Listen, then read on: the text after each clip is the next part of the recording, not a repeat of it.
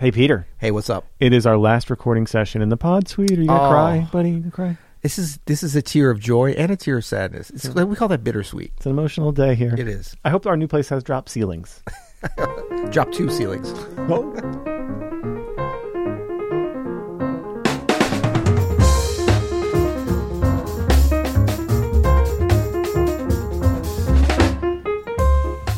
I'm Adam Manis. And I'm Peter Martin. And you're listening to the You'll Hear It podcast. Music, jazz, explain. Oh, Peter. I added in music. Yeah, I love it. Because I was about to screw up, to be honest. I love the tagline. So it is Wednesday today, and I know that we've been kind of sleeping on this feature the last few weeks, but we do have a speak pipe, by the way. Is this dueling duets? No, that was something else. We're not doing that anymore. No, we're not going to do that anymore, but we do have a voice message from Yaw. Dueling dope tracks, that's what it was called. The dueling tracks of dopeness. Dueling. You know what's interesting about that? Okay. The reason we forgot about that is sorry, Yaw. No, it's because we put it out there and then we stopped doing it. Because we didn't understand it. But you know what? We didn't get any kind of feedback and what happening to no, nothing. Not a single email, not a They note. didn't say they hated it, but they didn't say they loved it. They didn't say anything. That's actually the worst. That is the worst. The worst is when it's just totally unnoticed that it was there and unnoticed that it was gone. We're going to bring back Duel. I just have to figure out what the heck it is. We were so excited about that. There was a theme involved. We should try to go find that episode. What was it called? Dueling Tracks of Dopeness. No, that's not what it was called. It was exactly what it was called. That's clunky AF. I know. Dueling Tracks of Dopeness. So in other words, we're happy to be back on SpeakPipe Wednesday. That's something we can wrap our heads around. If you want to leave us a voice message, go to you'llhearit.com, no apostrophe, you'llhearit.com, and leave us your SpeakPipe. There's how would you ever put an apostrophe in a URL? That's exactly. Some people have tried. Yeah, but you don't have to tell people that. Well, I just did. We have a very smart audience. I have faith in our something you might be interested in. An apostrophe is not something I'm interested in. Okay. I'm going to fix that for you right now. Thank you, Harry. Please fix that.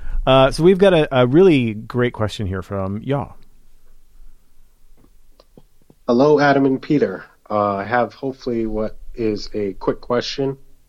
I think I have a decent ear, understanding of harmony. I can improvise super basic. I know scales and all the technical stuff. That's just how my brain works. But what I am kind of struggling with now is just basic technique and specifically hand independence. So playing a bass line in the left hand and then improvising with the right, or, spreading a chord out between the two hands and then improvising with, the 3 little fingers on the right hand.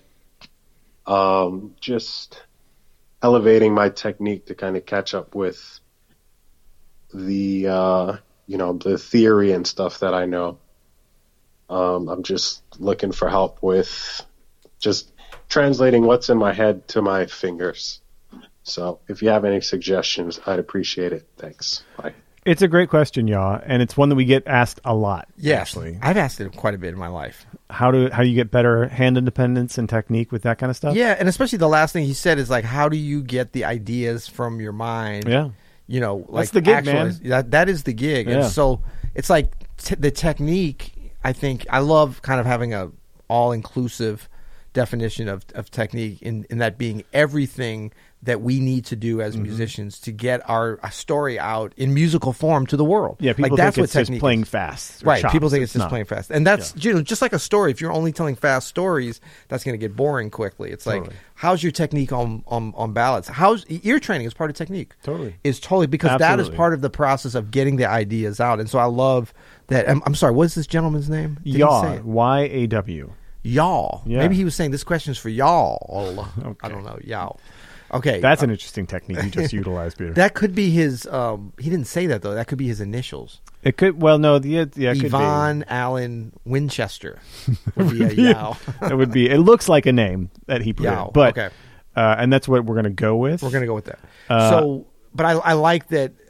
The last thing that he said, that Yao said, was really the key to it. And so it's not to be overwhelmed by all these different things, totally. but to know, because I think that even if you think about what is technique and you dedicate time to practice, if you're more inclusive of it, like I say, ear training is part of technique. Then you don't have to get just caught up on your hands. Because, yeah, of course, we're pianists, so our hands are important. If you're a trumpet player, then your embouchure, your mouth is important, and your right hand's important. I guess your left hand's not really because, well, it kicks the slide out to play in. That's important. But yeah, but I'm saying you're not worried about independence of the hands if you're a trumpet player. That's not a big part of your thing. But if you're a drummer, you're worried about independence of the hands and the feet. Hello. A little bit on the piano too with pedals. We don't talk enough about pedal technique. But these are all parts of technique. So I think that, how do you get your, if Yao feels like his technique is not to the level of his theoretical understanding, the most basic thing to do is to spend more time on improving your technique and probably less time on your theoretical and analysis.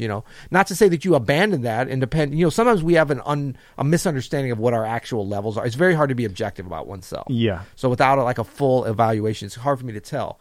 But I do think we can have if you're self-aware as a musician, you can have a feeling for that. But what I'm so surprised when I meet a lot of musicians that are very self-aware of kind of their strengths and weaknesses. But then when I ask them, tell me about your typical practice routine. And so somebody that's like, well, I feel like I'm really good on my theory, but my ears aren't any good. And then I'm like, tell me your practice routine. And everything they're doing is like theory and analysis. I was like, well, how much did you work on ear training today? Well, I didn't really know what to do. Well, that's what you got to find out. Yeah. But you've got to go after it like a dog to a bone and be like, I'm going to spend the time. I'm not going to spend the time practicing stuff I feel good about. I'm going to really be disciplined and spend the time on, in this case, technique. Yeah. There's no secret to this. There's no shortcut. When asked about... Wait, that's kind of a shortcut. Will you listen to me, man? That's not a shortcut. What? To spend time doing what you're wanting to get better at? But that's to not replace, a hack, though. No, but to replace what you are, replace the time. Look, everybody has, what's the most you can practice in one day? 24 hours. 24 hours, right? And most people have to sleep and eat and do other things. So whatever time you have, you're stealing time from the thing you need to be working on anytime you're practicing it on. I'm spending time practicing things that you already know. But some people need to hear this, though, Peter, that you don't get better at things that you don't work on. Our brains need you to put a spotlight on it for them to for our brains to process it in a unconscious and subconscious way so that you're not thinking about it, right? So anything that you're having problems with, I always go back to when we've done live streams with Jeffrey Keyser, who's notoriously a two-handed pianist. Anything he can do with his right hand, he could do with his left hand, in almost an annoying fashion, right? Because he's so separate, damn together, good at it. independent or not independent. And so he gets asked all the time, "Hey, how do you have such evenness between your left and right hands?" And he always says very earnestly, "I just practice whatever I do in my right hand in my left hand." So simple, right? And then people ask the next question. Yeah, they're like, how can I do it easier, though? Yeah, how can I? What is there a trick to that or something? No, you literally just have to do it. So if you are having problems with hand independence, you're having problems comping underneath your right hand, you have to spend time working on your left hand comping. And you can literally just start with just your left hand with a metronome or with a backing track, just left hand alone, comping for what would be an imaginary right hand line. Yeah. Right. And then you can practice putting them together.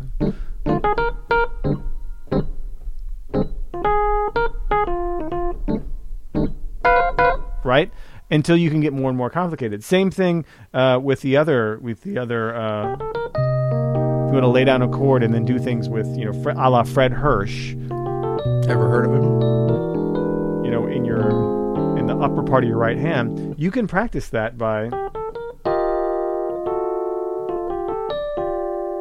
You have to spend time. Whatever it is, your brain needs the spotlight on it. Right. For as many hours as you can devote to it, as Peter was saying, and that's the only way you're going to do it. I'm telling you, it's not a hack, Peter. It's not a hack. No, but I'm just saying yeah.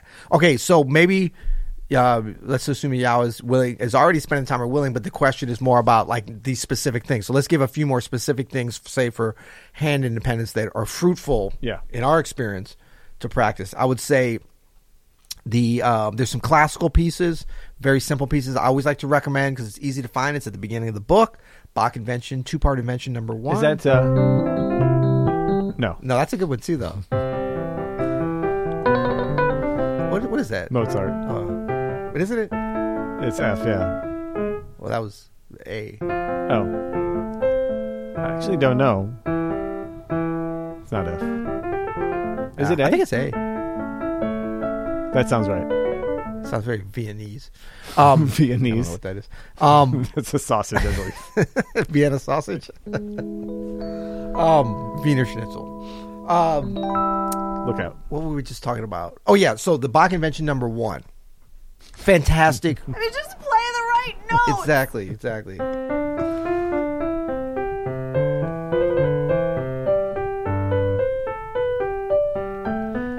And these are great. If that's easy for you, then you've already got some pretty good independence of the hands. Go on to the next one. Yeah.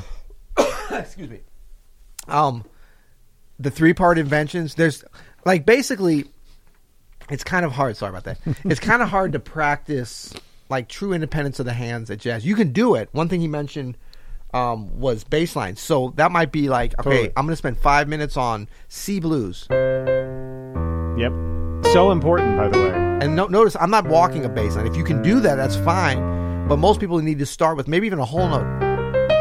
There's nothing wrong with it. And by the way, Because all you got to do is practice something that your hands are doing 2 different things. Exactly. And you have to do this practice if you want to get good at it. You can't just think about it. You can't just try to conceptualize it. You have to act on it, and you have to put it in your routine. Yeah, and I mean, the thing is, like, decide what way you're going to do whatever you're going to do. Make it simpler than you need to do. People always practice stuff that's too hard for them, and that's just not a great. It's very much. I think I'm not a weightlifter, but I have a friend who's doing weights on all the time, and it's like they're not spending most of their time with the heaviest bench press. They'll do that once and put that on Instagram, of course, because they want. But they're doing a lot of weights that are like below their pay grade, right? That are easy for them, but a lot of different repetitions. And it's the same thing. If you want to be able to play with really good independence, you have to take something that's very simple for you to play and then slowly build it up. So it's like, but you want to do it in a disciplined way. So I hear people doing like they're going to play half notes.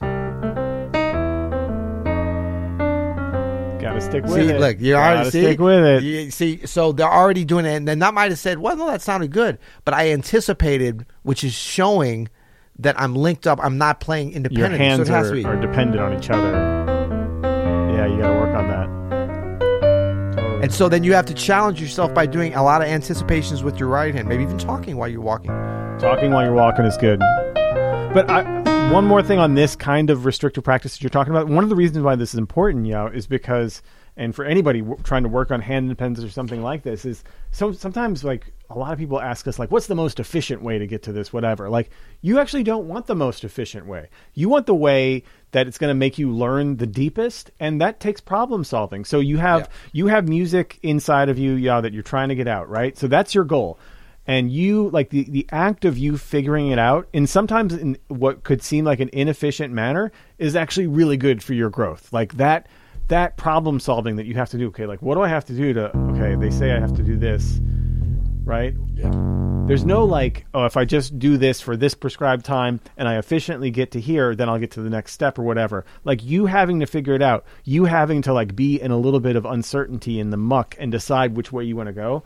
That's part of growing. That helps you to grow in all these other areas. So really embrace that dissonance. Yeah, and I think a fun thing about this too, like I say, the restrictive practicing does not need to be, it shouldn't be something that has you on edge that you're messing up that's really difficult. It should be simple, easy, not necessarily effortless. You want to be engaged and you should need to be engaged, but it shouldn't be like, you know, so hard that your success rate is low. It's like going out for a run, but at, you know, your heart rate like is elevated, but you can still talk to someone. Easy run. It's an easy run. So you want to engage, you want to be sloppy, but it should be kind of fun practice actually, because you're succeeding at it. If your success rate is like below 80, 90% on what you're trying to do within your restrictive practicing, you need to make it easier. Slow it down. Listen, we're talking about practice. We certainly are. Not a game. Nope, not a game. Not a game. Not a Game is the time to play fast. We're talking about practice. Man, thank you so much for the question. Yeah, it's a great question, and like I said, it's one we get all the time around here. Hey, Peter, you know what?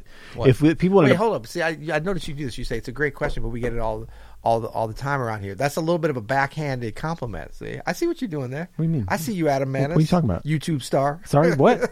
I don't get it. What are you saying? Well, you're saying it's a great question, which is like, that's a great, unique, solitary, like we don't, you know, like that stands on its own, but we get it a lot. It's very common.